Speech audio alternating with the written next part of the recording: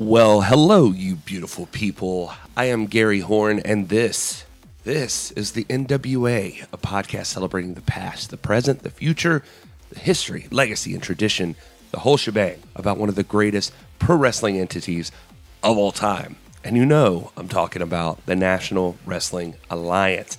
And well, it's hard to top an interview with someone like Nick Aldis or Adam Rotella, but I think I did okay this week. We have got you an interview with the wonderful, incomparable Bruce Mitchell. Bruce is a senior columnist over at the Pro Wrestling Torch and has been, I think he says, for 30 years.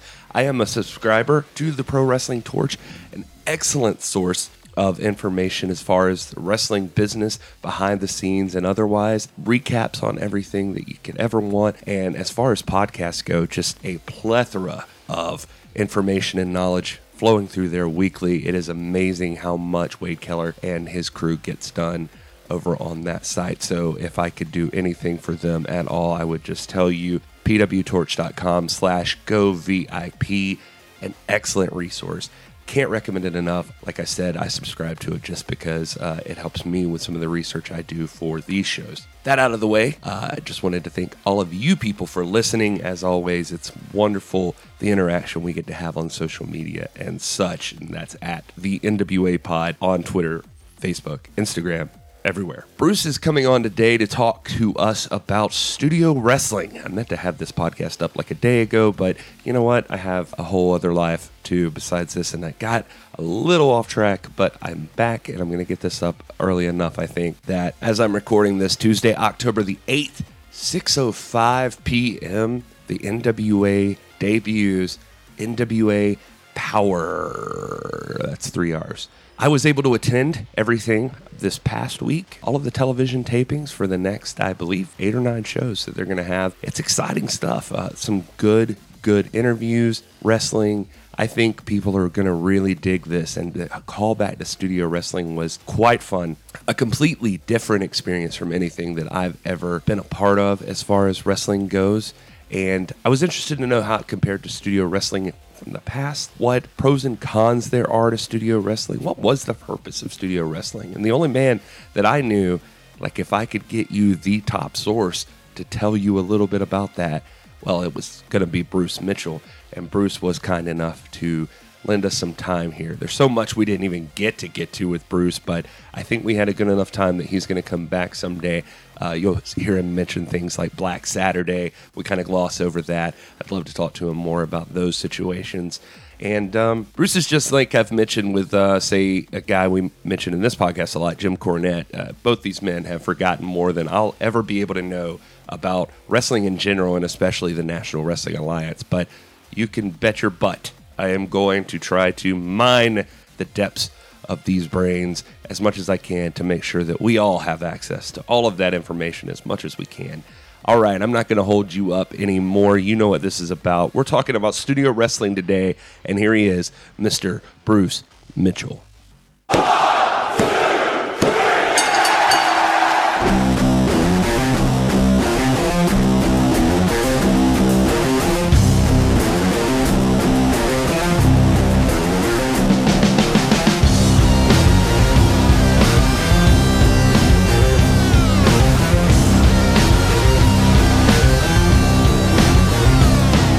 Go ahead and get rolling. Everybody knows I am Gary Horn. I am here with Bruce Mitchell. Bruce Mitchell is a journalist, a wrestling historian, I guess you'd call you. What do you call yourself, Bruce? Senior columnist. I've been the senior columnist at Pro Wrestling Torch for 30 years. And I think of myself as a wrestling writer and a podcaster and a student of wrestling.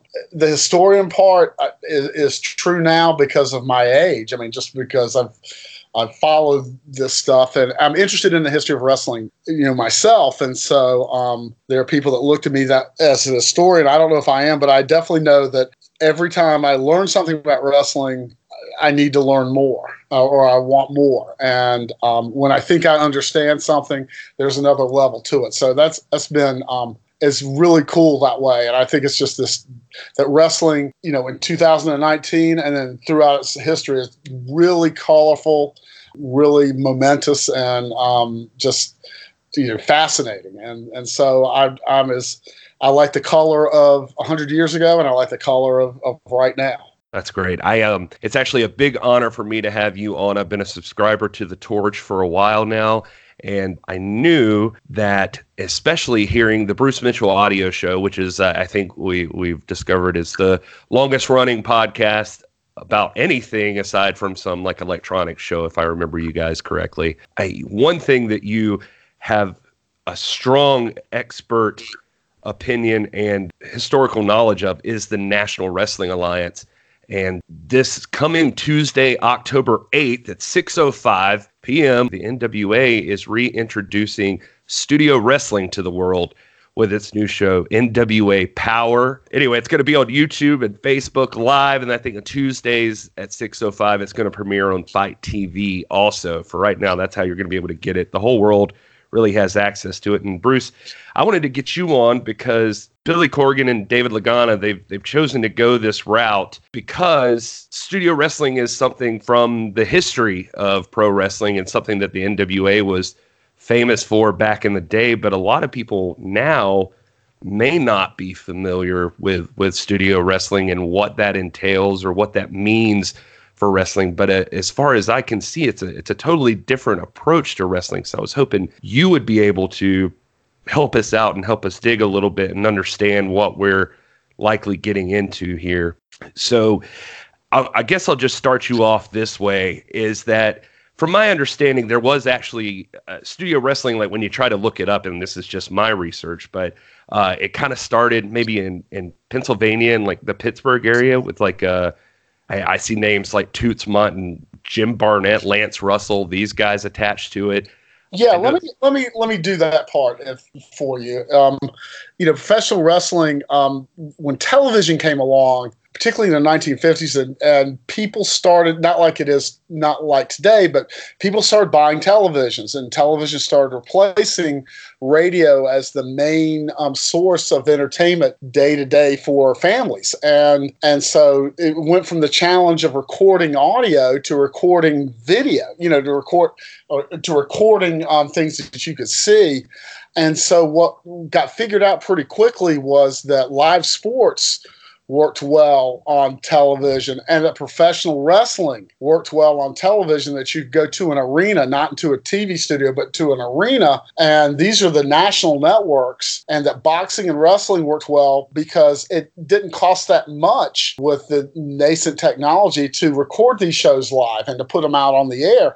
All you need, you needed the ring, you needed the arena, you needed the audio, and then you needed 1 or 2 camera setup. That's all you needed. And you could show these contests with these larger-than-life characters and do well. And in fact, and this is kind of interesting to be doing this today, one of the things that happened was wrestling was a staple. Professional wrestling was a staple of television when television first took off in the 1950s on the DuMont network, and the top wrestlers in the world, the top wrestlers in the country, were seen all over the country. Verne Gagne and Lou Thesz and Buddy Rogers and these people, and the Chicago promotions and New York promotions and all that with Toots Mont and Fred Kohler and all that. And then it was oversaturated. There was too much professional wrestling. There was too much boxing too, and it collapsed. And so you still had promoters around the country who were promoting wrestling shows, but they couldn't promote off this national television because those shows didn't exist anymore. And they figured out that they could go to their local television stations that usually had a news department, usually had a 6 o'clock local TV news station if you were any type of TV station. And this is in the days when there were maybe 3 stations, and I'm old enough that I remember this, like 3.5 stations in a community, and those stations were really big. They were part of the community. Everybody knew who the anchorman was. Have you seen Anchorman? Right. That was very much, it's a parody of it, but it's very much how it was. And as far as how big those personalities were in their communities. And so the wrestling promoters and television stations figured out that in the same place that they taped the local cooking show and the local kids TV show that ran every day, live every day, that they could also set that up as a small place to have wrestling. They could have a studio show, have a small audience, maybe 100 people. They could put a ring and have a place to have the matches, and then they could interview the wrestlers and have it be an hour long. The station that would be the central place for it, they might show the show live. And this was happening in different areas all across the country, because the promoters would share information and they would go, I've got this show, and it would be an hour-long commercial for the arena show. And the arena would be where the major star would face the other major star, and the TV studio show would be where the major star would face someone who was not major, to show you that he was a major star. And then he would come out and do a promo about this great match this big important match that he was going to have Friday night at your local arena. And look how easy it is to buy tickets to get to see this. And, as great as it is to watch on television, to go live to the arena and see me beat the crap out of this guy who stabbed me in the back 2 weeks ago on television is going to be such a momentous occasion. And it's only $2. And the television stations would get a show that they could put on anytime they wanted to. They could put it on 11:30 Saturday night or Friday night. They could usually Saturday night. They could put it on at any point during the weekend where they needed, where they weren't provided with network television fare, and they were showing old movies. They were showing crap, not that much. They could put on new material of wrestling and then get a nice rating for it. And they would and so the television stations wouldn't pay the wrestling company. They would get this free television show that they could sell some ads for, and that they would get a nice rating to help themselves with, because people were devoted to them if they were if they were well done wrestling shows. And then the wrestling show wouldn't have to buy advertisement. They would trade this content for some specific advertisement during the show. And that was the way wrestling was promoted in many areas in the country. It was in the AWA in Minneapolis with Vern Gagne. And, they did television wrestling, and then they would talk about tonight, Sunday night, and then in Memphis, in the Carolinas at WRAL and WGHP, they would do that. And they wouldn't show very much arena stuff. Every once in a while they show it.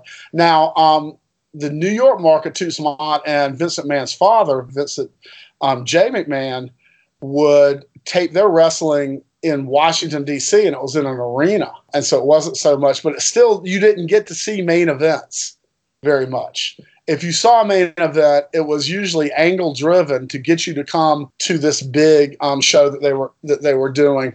It would just feature the wrestlers, and then they didn't even pay the wrestlers a lot of times. If it was, in Georgia and in Memphis and some places, they taped on Saturday, and then the wrestlers, they would pay the wrestlers who lost, but they wouldn't pay the wrestlers who won. They would go on tour for the rest of the week based off that television. And the television would tell the stories of the storylines in the style that local market wanted or had been trained to get. And so you might watch a Pensacola wrestling television studio show, and it might look different from a Memphis television wrestling studio show, which might look different from a Minneapolis show. And it depended on and then wrestlers could leave an area that they had made major money in, but you'd seen them too often. You think about the wrestlers we watch now that have been around 7 or 8 years. You might see a wrestler for 6 months and then he'd move to another area so that he wouldn't get stale.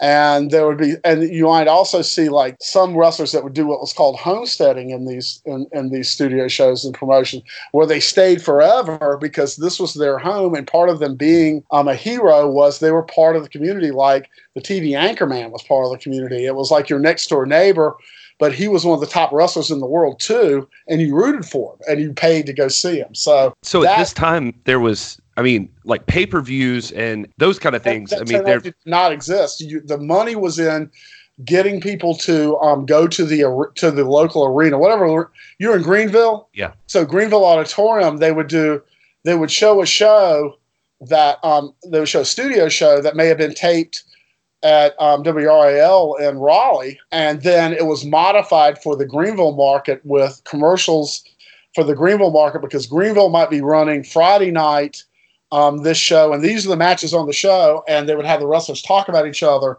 in 2-minute stretches, and then they would show the rest of the hour-long show would be the same as the show that was shown in Raleigh for the Dorton Arena, and it would have the same angles, but then they would do specific commercials for that house show. And it wasn't until the 80s that the technology existed for closed circuit, which was just come to this arena and we'll show you this show that's at another arena on a movie screen. And then in the 80s, it was, we'll show it to you. You have to pay us for every view of this specific show. But the arena business was the business until the 1980s, the major business for wrestling promotions, much more than anything else.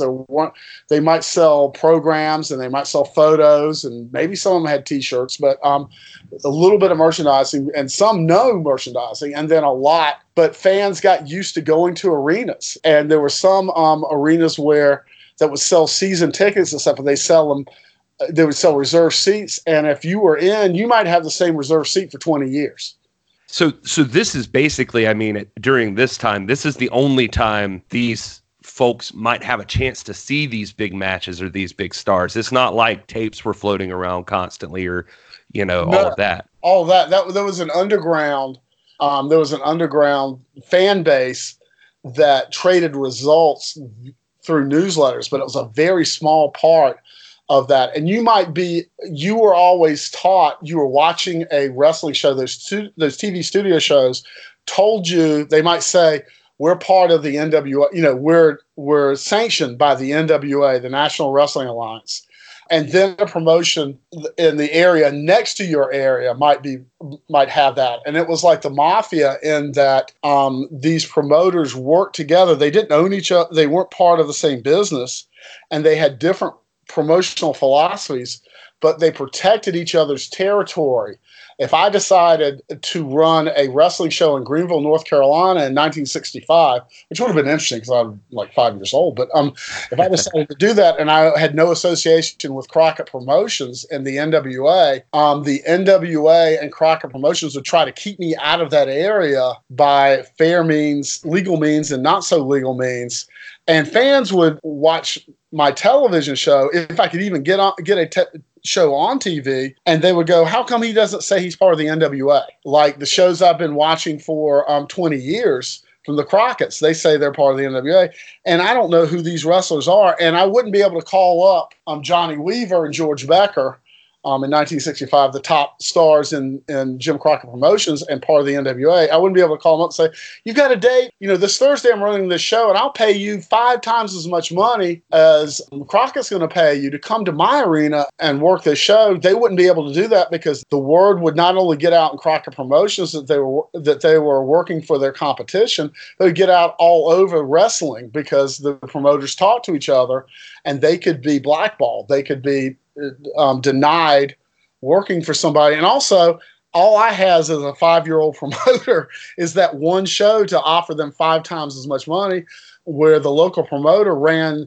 a schedule of shows all over this area that he promoted, and he ran them every week to week. And if in Greenville, you could go to a local show every 2 weeks, and it would change. And it was like watching, that show that you watched would have main events that told the real story of what you were seeing more than even the studio show would. The studio show was like an advertisement to get you to go to see the real story at the arena to see the wrestlers wrestle each other. And it was similar to, an infomercial in certain ways. And it also reflected what the promoters thought would sell the most. So where you are and where I was back in those studio television days, they showed mostly star wrestlers versus unknown wrestlers, and you knew the star wrestler was going to win. But they would talk about, the announcers during that match would talk about whatever the star wrestler was involved in, whatever the Mid-Atlantic Championship that he was chasing or whatever grudge match he was in, and then they'd go to the arena. But if you were watching a studio show from the Irish McNeil Boys Club for Bill Watts in Mid-South Wrestling, you would see more of the story on television. You see more episodic, like we see now, more of the story be told on the television show. It was a more compelling TV show. But if you wouldn't have the chance to compare them, not very many wrestling fans were trading tapes. And even before that, before VCR technology existed, there wasn't anything. And, I lived as part of this where I had my black and white television with WQDR rock and roll station, a bumper sticker attached to it. And it had rabbit ears. And at 11:30 on Saturday night, before I'd go to the bar, or maybe I wouldn't go to the bar, and I would watch wrestling, and I would use and it was broadcast over the air, so I would watch Channel 5. I would try to get Channel 8 out of Greensboro, and I even got a Virginia station. And I would use my rabbit ears to get a better reception to watch these shows. And if I did something else instead of that, if I fell asleep or if I went to a concert or whatever else I was doing as, a young teenager or as a young 20s, and I missed that show, I missed the show. I didn't see it. I didn't have a VCR. And then in the 50s, 60s, and 70s for these studio shows, people didn't expect, you didn't record television. I mean, there were people that actually took a tape recorder and put it up their television. I did this and to try to collect wrestling shows, to collect the audio and just to collect the promos. And studio shows, their ratings were based on seeing the wrestling star and seeing that wrestling star cut a promo. It was the best part of wrestling. And to this day, all the wrestling I've seen, and I've seen Lucha Libre, and I've been live, and I've been to all kinds of different things. I've been very blessed as far as that goes, with the way the technology is, to see things through technology and to be there live and to be in all kinds of places. But still to this day, my favorite part of wrestling is the wrestling that I watched when I got hooked into it in the late 70s in the Mid-Atlantic area in Jim Crockett Promotions. And it was the local promos between Ric Flair and Roddy Piper, where one was the good guy, one was the bad guy, and they would cut promos. The good guys would cut their promos about the local arena show in the first 15 minutes. Actually, the heels would in the first 15 minutes, and then the good guys would get the last word in the last 15 minutes of the show, and then they would also show promos during this. And those promos were the most entertaining part, and they were the part that made me want to go to wrestling. And while the wrestling in the ring right now is well above what I grew up with great wrestling. In-ring wrestling is at this really high level. The promo ability is not. And the ability to make you want to see two guys fight and make you want to see your favorite kick that guy's ass, or make you want to see that guy get his ass kicked. He was a favorite that you never missed, but you hated him. That ability is not there with wrestlers today. And I think that the studio show that brings us into what Bill Corgan and Dave Lagana are doing is a unique opportunity to have a different look, but also what's going to drive it is the promos more than the wrestling. And I hope they realize it, and I hope they know that that person that comes out, I don't want to miss, because there's no telling what he's going to say. I don't want to miss that. And, that kind of Stone Cold Steve Austin element, that Roddy Piper element. Yeah, that's actually was going to be one of my questions that I got to with you, Bruce. I wanted to talk about was just the balance of that promo versus the wrestling skill, because we have gotten into this area where work rate or whatever is the important part in wrestling, but you could definitely tell. I was able to go to both nights of the studio tapings for the NWA, and you could tell that their emphasis is going to be more on, I didn't see any 5-star matches at that show, but it was a whole different experience for me, because there was a lot of, these guys have an issue. They're arguing. They're fighting. This guy's cutting a promo on this guy. All right, let's build up to a match. It was interesting, and you could tell that that's what Billy and David Lagana are looking for. They're very much like, if you can talk people into the room, then that's who we want. And so what do you think that balance is? Do you think that it's... I think that we're in an age now where you have to be able to wrestle at a high level to even be accepted as part of the wrestling show. The musclehead who couldn't do very much, who stunk out in the ring, but had that it factor, those opportunities are very limited now. But what has always drawn more money, we're in this really unique time where there's where content providers want content. But wrestling is not in any kind of boom period. It's in a stale period as far as drawing fans to pay money to watch shows, or drawing fans to arenas to pay money to watch shows, or on pay-per-view, or to streaming services. But the ability to stand and own a ring and own the place that you're in, where people have to look at you, that it factor of stardom, and then the ability to talk about what situation you're in and add details in your talking that boost that imagination and put people into this world of this fight, that not only is this going to be a great fight, but there's a consequence to this fight. If I win this fight, I get this championship that's going to change my life. That whatever it is, the story that they're telling, that was more valuable in the entire history of wrestling. That is more valuable than the ability to work that match in the ring. And my thing is, it's not one or the other, it's both. I'm a wrestling fan because when I was in high school, and I'm well past my high school years, but when I was in high school, I was told by my friends, wrestling was always around. I was told by friends of mine, you need to watch this blonde-haired guy. And I did. And that blonde-haired guy was Ric Flair. And Ric Flair cut the best promos. And that's what I loved the most. When I started going to the arena, he also came through in the ring. So he had the ability to put this world into my mind with his promos of what it was going to be like to see that fight. And then he could outdo that, what my imagination was. And I was spoiled by that. That's not how it always is. But if you can but I also saw Blackjack Mulligan, and Blackjack Mulligan, 6'10", could cut these promos that would get you to, like, you want to see this fight, this John Wayne-like character, and then you would go and see the fight, and it was his ability to work in the ring wasn't all that great. His sons and his grandsons have did well, but it was enough. Your imagination was peaked enough where if they added blood, if they had him in the right situation, then the excitement level was there still, or had him with an opponent that could wrestle better and could make him look better, it would work. And that's when I first kind of started going to things. And so the ability to tell the story in the ring with the wrestling, and then the ability to set the stage for that story, those things go together. And I'm really hoping that the NWA, that this approach works. They need a platform besides Facebook, and I know they know this. But where that is, and I know you saw the set. I saw pictures of the set, and I thought that they have the set down for the people that are my age, or people that remember studio wrestling, that had an affection for it, where it was like this intimate kind of theater.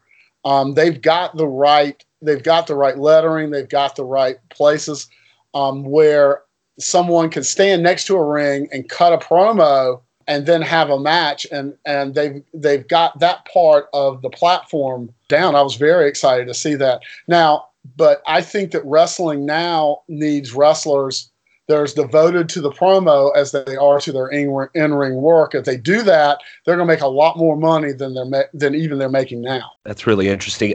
Jim Cornette, obviously, he's doing commentary on part of it, and to what you're saying. They did interviews next to the ring. They do it over in the little section over there with the David Marquez interviewing someone, or even at some point Jim Cornette would. So it was a really cool process to watch happen. Jim Cornette on his... You can, I'm going to interrupt you here with his Cornette. Think of this. Someone as knowledgeable and as talented as Jim Cornette, and the announcers, you talked about one of them, but the shows were, this is Lance Russell's show, Memphis Television Wrestling. He was there for years, and then because of how he talked about what was going on, he could put into using words and telling details, he could talk and put into your mind a picture where they didn't have to show you backstage or back in the parking lot where a tower was falling on somebody. They could use words to ignite your imagination and give you the details and didn't cost anywhere near as much. That Gordon Soley in Georgia, Gordon Soley in Florida, they were the predominant personality of their show, even though you didn't pay to go see them in the wrestling ring, and you didn't pay to see that because of how they told their story, and they presented it and told the fans what they should think about what's going on, and they were so convincing about it that it set up that world that the wrestlers could play in. And so Cornette is very good at when he does commentary at giving the details, giving you more depth to the story, where even if you don't care about that stuff, it sounds like it's more important. And if you do care about that stuff, it makes even more sense. He's closing off, he's cutting off places where it doesn't make sense, and he's giving you more of that. And so as David Marquez and as those announcers are doing their job, you start to trust them, and you see that as the cast of wrestlers changes, the announcers stay, and the announcers would stay. Bob Caudle stayed in the Carolinas for 30-some years. I mean, he was a weatherman at RAL, but he also worked for Senator Jesse Helms, but people were used to seeing him, and they trusted him. If he said that this match was important, and if he even said, well, I might have to go see this match, then that meant something to the vast majority of the viewers because they've been watching him for years do that. And the Vince McMahon, the Vince McMahon we know today, doing that for his father in the New York market, that was a big thing. So, you set up this world that sparks an imagination through studio wrestling.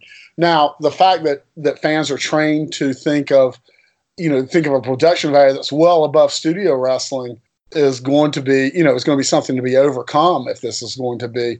And it was just a natural, it was like they moved out of the TV studios when Vince McMahon went national, when technology it was going to be national wrestling promotions.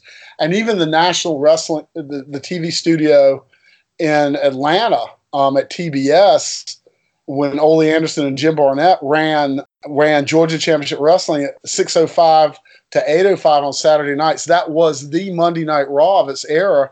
That was the show that was seen all across the country. Even though they promoted in the Atlanta area, they started promoting in Ohio and some other places. And that was where stars like Bruiser Brody or Dusty Rhodes, who might be in, Brody might be in Texas or in Japan, and Rhodes might be in Florida mostly. They wanted to go to Atlanta to be on television, be seen by a national television audience, along with Tommy Rich and Mr. Wrestling number 2 and whoever else. And so it was the technology that changed. You couldn't just promote for your own geographical area because those fans were seeing stars that were national. But we thought our local stars were the national stars. We thought the wrestling was the best wrestling. If you lived in Iowa, you thought the wrestling on your TV studio show in Iowa was you had the toughest, baddest, that Harley Race could kick anybody's ass.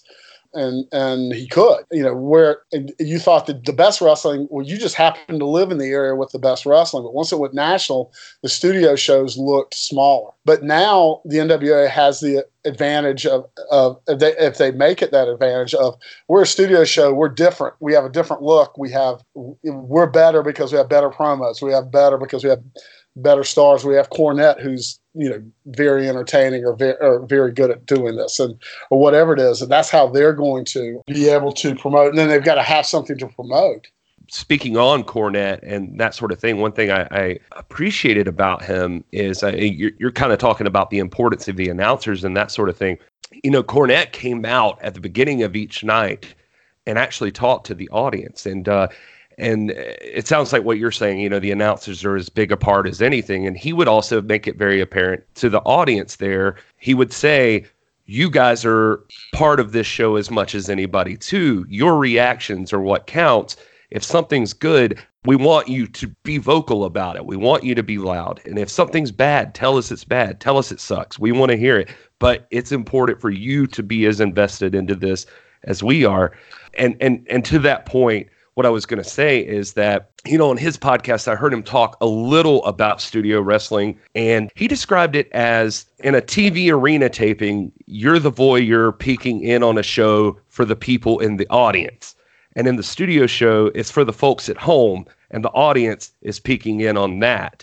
the audience is kind of a background character there for their reaction and that sort of thing. He said in wrestling now where he's worked, a lot of times they don't even want the wrestler to look at the camera, but in the studio, that was the whole point. If the point was to stare at the camera. I think that's a great point, and I think that's going to look so fresh. Where years ago the idea of not looking into the camera like we see now has been done for so many was a fresh look, but now it's been done for so many years that it's not. And so that part of like you looked into the camera and the wrestler was looking into the eyes of the person watching on television. There was an audience there to react to stuff, but they weren't the important thing. I mean, even though you needed them to like react. And if you want to see, I'd say this, if you want to see studio wrestling at its very best, and I bet, and Cornette would say this too, because he used to show it to people he trained in wrestling. Go on YouTube and look for The Big Turn of 1980. That's the name of of the clip I'm talking about. And that is Georgia Championship Wrestling.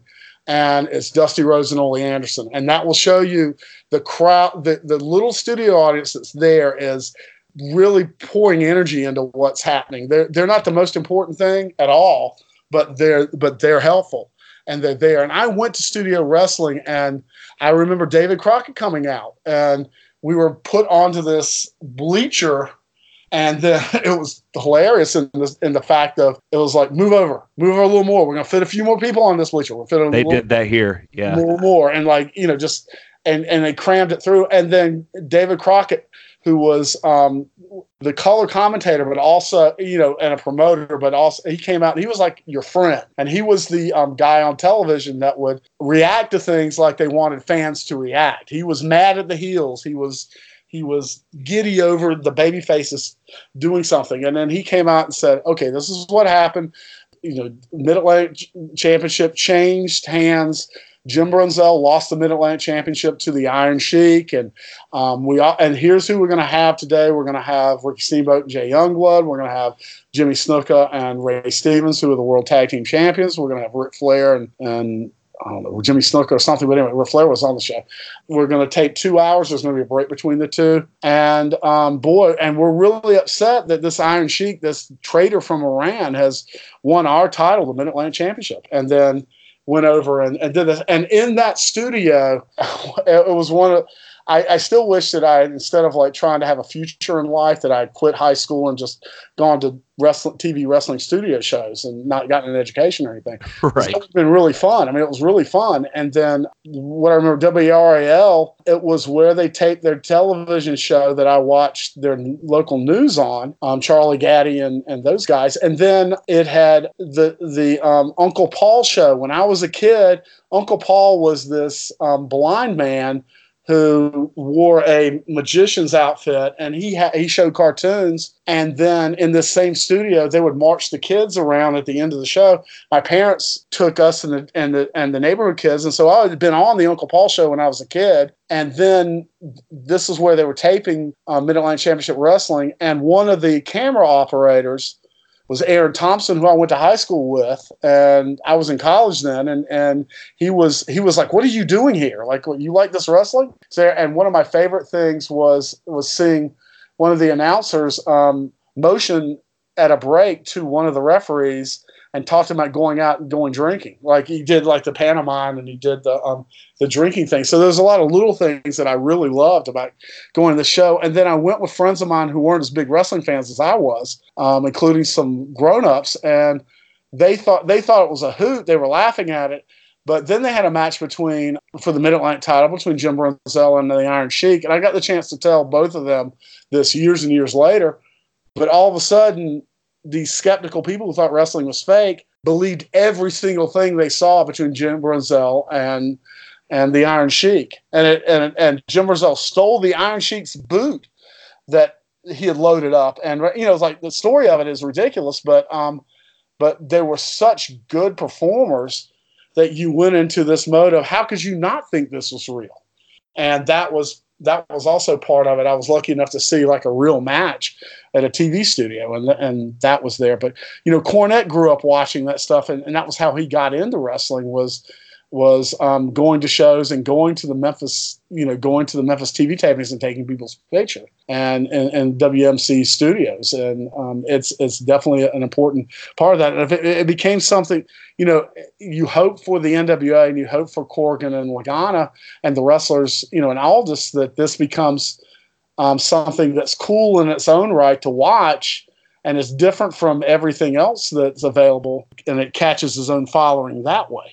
It's funny hearing you tell the stories, it's really amazing. It makes it feel even more special to me now, because a lot of what you're talking about, it seems like they took that into consideration. David Marquez playing that Jim Crockett role, he was out there and he'd be like, "You guys are driving me nuts. We're all friends. Let's scoot in. Let's all get in this area. Everybody push it." Yeah. No, we had a cop, and it was like, it was kind of clear. It was like, "We'll kick you out of here." And then the other thing, this policeman was like, "If you want to go to the bathroom, you're not going to the bathroom. You're not standing up and like pushing your way through all these people crammed together during the taping of a match, because they'll show up on television. So make sure you've been to the bathroom." I mean, like, they would do that exact same thing. That's so funny. I mean, not with a cop, obviously, but they would tell you, like, "All right, well, if somebody's got to go, squeeze in. Like, let's make this look good."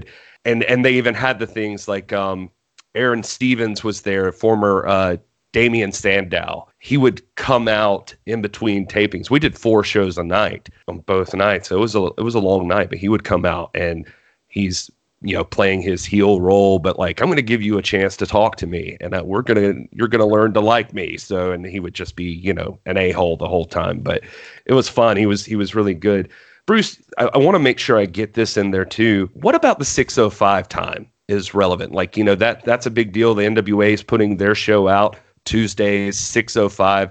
What can you tell me about that? Well, there's a 6:05 podcast that's gotten a name for itself that covers the old days of wrestling and a lot of this. And then 6:05, WTBS was owned by Ted Turner, and Ted Turner inherited an independent television station, Channel 17, from his father in the 70s in Atlanta. And there was VHF, which was the major stations broadcast, the 3 networks, ABC, NBC, and CBS, which your local area would have a version of. And then there was UHF, which was kind of the FM and AM of television, which was newer and shadier. And those television stations usually didn't have a network affiliation.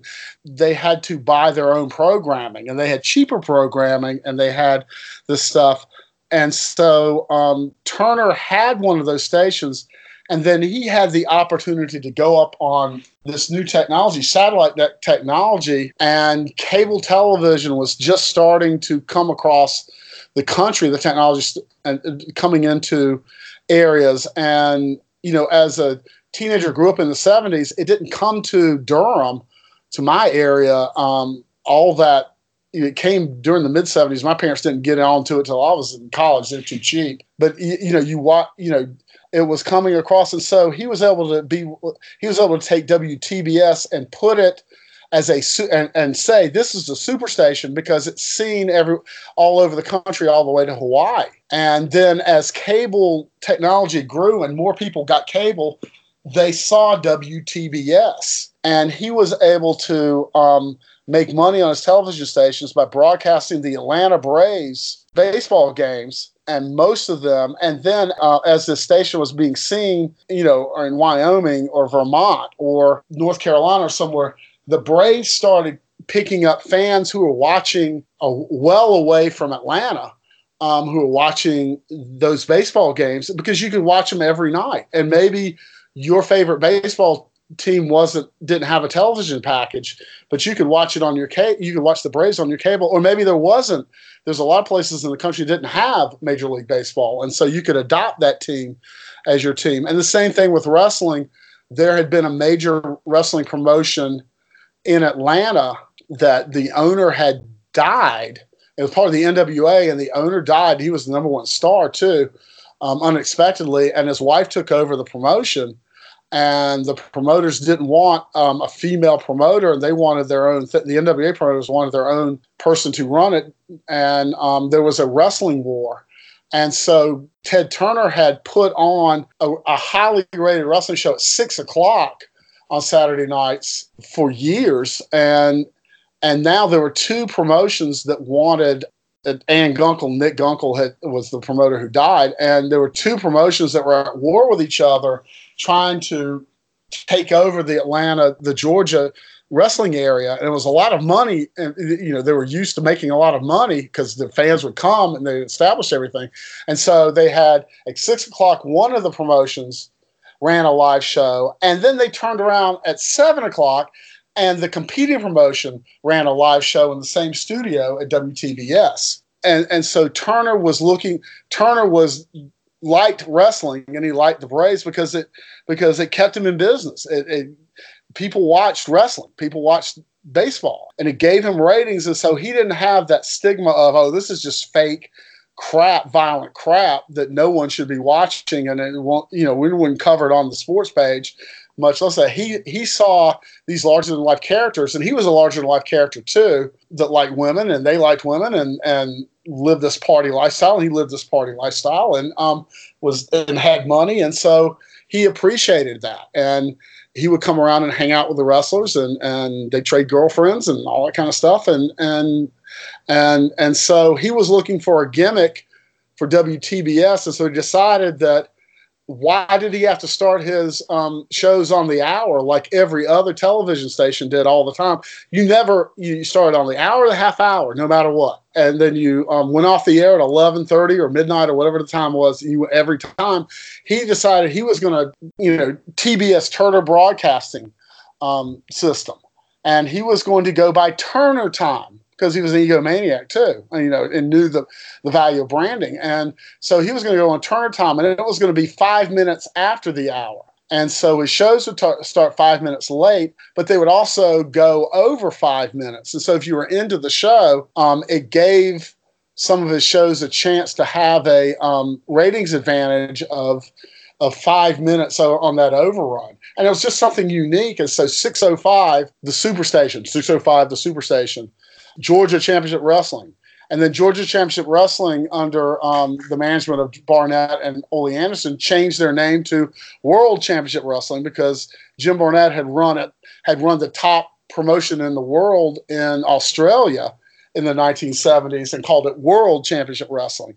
And they knew that their day was going to come. You could see that there was going to be someone that had a cable clearance like World Championship Wrestling that was going to run wrestling across the country and break the NWA and break this mafia of associated promotions and make more money that way, and everybody would see the same wrestling. And it was Vince McMahon who did a better job of doing that than anybody else who tried. And that's why now there's because of the technology, there's the top wrestlers in Greenville are the same as the top wrestlers in Greensboro, and they're the same as the top wrestlers in the state of Washington, because we all see the same thing. And that's where but 605 was a gimmick of Ted Turner's across his whole network. And then people remembered, I got to watch, you say, what time are you going to watch Georgia Wrestling? I'm going to watch, or World Championship Wrestling. I'm going to watch at 605. And then Black Saturday came, and Vince McMahon was able to take over the Georgia promotion and run a show on that station. And people didn't like that. They wanted their Gordon Soley wrestling. It was Gordon Soley was the host. They wanted their Gordon Soley wrestling, and it didn't hold up in the ratings. And there was arguments between Turner and McMahon about the content. And then for $1 million, the Crockett's bought the ability to run wrestling from 605 to 805. And that became part of the Major Wrestling War. And people remember that 605 time. So I think it's a smart gimmick. It doesn't cost anything. And it differentiates the NWA show on Facebook from anything else. And it also is a callback to the studios, because the studios, the wrestling in Georgia was run, and World Championship Wrestling was run in an Atlanta television studio. You put flags on the walls, and they did that in WRAL too, and a lot of places you put flags on the walls and try to fancy it up a little bit. And it's a smaller room, and that's wrestling. And the the wrestling show that was watched, the studio wrestling show that ended up with the biggest audience because of cable television, because of Superstation TBS, was that show that started at 6:05 on Saturday night. So it's a good callback. And some of the stuff you're saying, it harkens back to the other day, me seeing some of these things. I think you're going to be very happy with the way this thing looks. I mean, I myself can't wait to see it. I have my nostalgia for this stuff, and I very much appreciate the WWE Network that shows studio shows from the past that they bought the libraries of, and I've definitely have spent the last 30 years being a tape trader and what they call a tape trader and looking for these things, and I'm a big fan of CWF Mid-Atlantic, which also for the last 17 years has run their shows in kind of this kind of studio. And I love the big arena and the big feel and the big fight more than anything, but I also enjoy the studio thing. So I, as far as rooting for something to work, I'd love to see this work. As far as knowing whether it will, I have no idea. Yeah, I'm actually hoping that down the road, as this thing starts airing, maybe you'll let me talk to you again and get your opinion on how that's going. But I have so many questions, but you have other things to do. Go ahead. I'm okay. Go ahead. I can be a little late. Well, no. I mean, I'm going to try to put a few together here and just ask you this, because I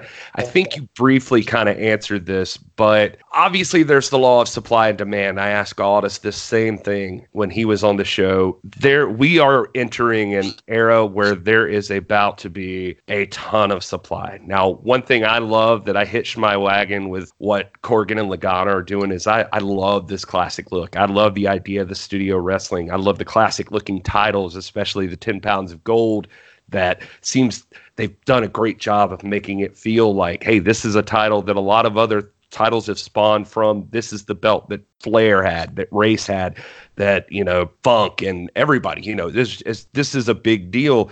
What's your opinion on this, standing out from everything else? And I know that when WCW left, there was a whole bunch of fans that just disappeared, and maybe they were looking for that classic thing. Do you think this has a chance of pulling some of these people back? What I think has a chance of getting an audience that we haven't had in a while, that there's still a hunger for, and I think it's shown by there's a different audience for the stars of AEW than there is for WWE. And we haven't had that before. In the history of wrestling, it's always been about the major league promotion, whether the major league in your area was Jim Crockett Promotions or the major league was WWE. Like whatever was presented to you as the major league is what you watched if you're a wrestling fan. And now we have people that are not watching the major league, the industry monolith. They want something else. And one of the things they want is, instead of this kind of meta commentary on wrestling, and instead of these issues of, I should be the number one star of your promotion because I'm better cast in the role of the number one star of the promotion, and whatever, and all these things that we see that aren't wrestling and they don't make sense, but they're part of someone's psychosis in WWE. Just having a wrestling promotion where the wrestlers are the stars and not the general managers or not the authority figures. The wrestlers are the stars, and that they are fighting for something valuable.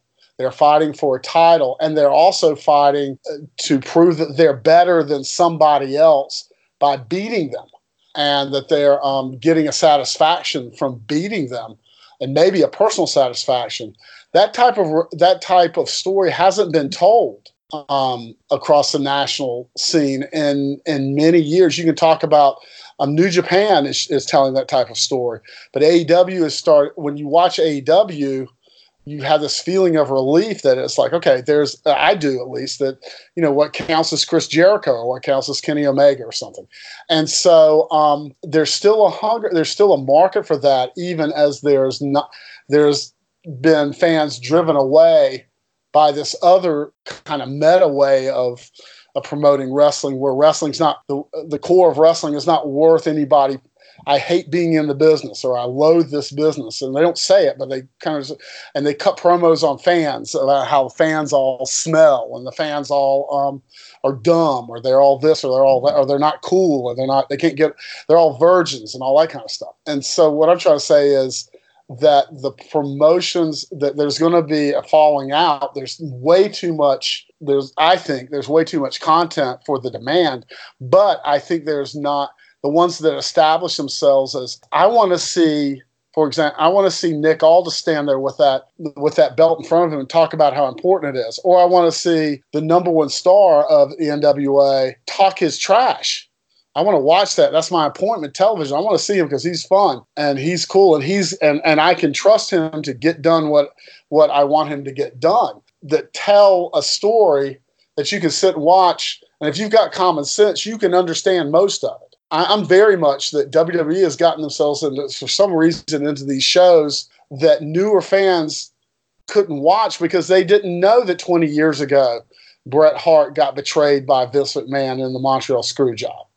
How would they know that? And the fans that do know all that stuff can barely make sense of it now. So the shows that show a wrestling show and have let's watch him fight him and have some star power to them and some promo ability, they're gonna have a chance. And then Lagana and Corgan using the studio is going to have something that looks unique compared to every other wrestling show. And part of the technology is going to be to find that platform that can pay. WWE has found platforms that pay enormous amount of monies, and the wrestling companies that can find those platforms and convince those platforms that there's money in paying them and selling this content is it's there. So this is a whole new world, and I don't know how it turns out. I can see the next wrestling boom, but I can also see it falling apart very quickly. And for someone in my job, which is to write about it, analyze it, and follow it and learn its history, it's very exciting. But boy, there's a lot at stake, and it's a high wire act right now.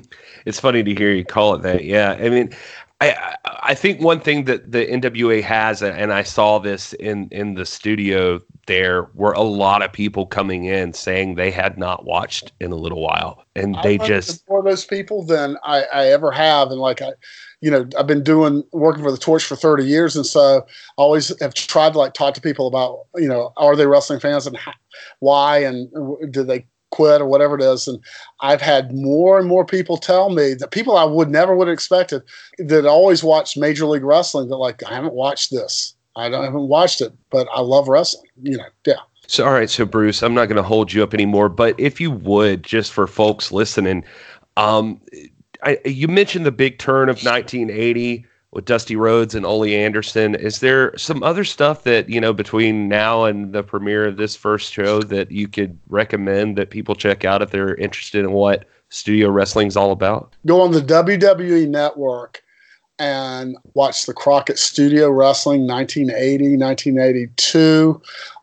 And feel free to use your fast forward and watch people that watch the interviews, and you can watch the angles too, but watching the interviews up until, and some of it is small arena stuff, but you can watch the studio shows that were done in Charlotte, North Carolina, and you can see kind of that format. And then if you're watching interviews from Roddy Piper, Ric Flair, the Masked Superstar, Blackjack Mulligan, Ray Stevens.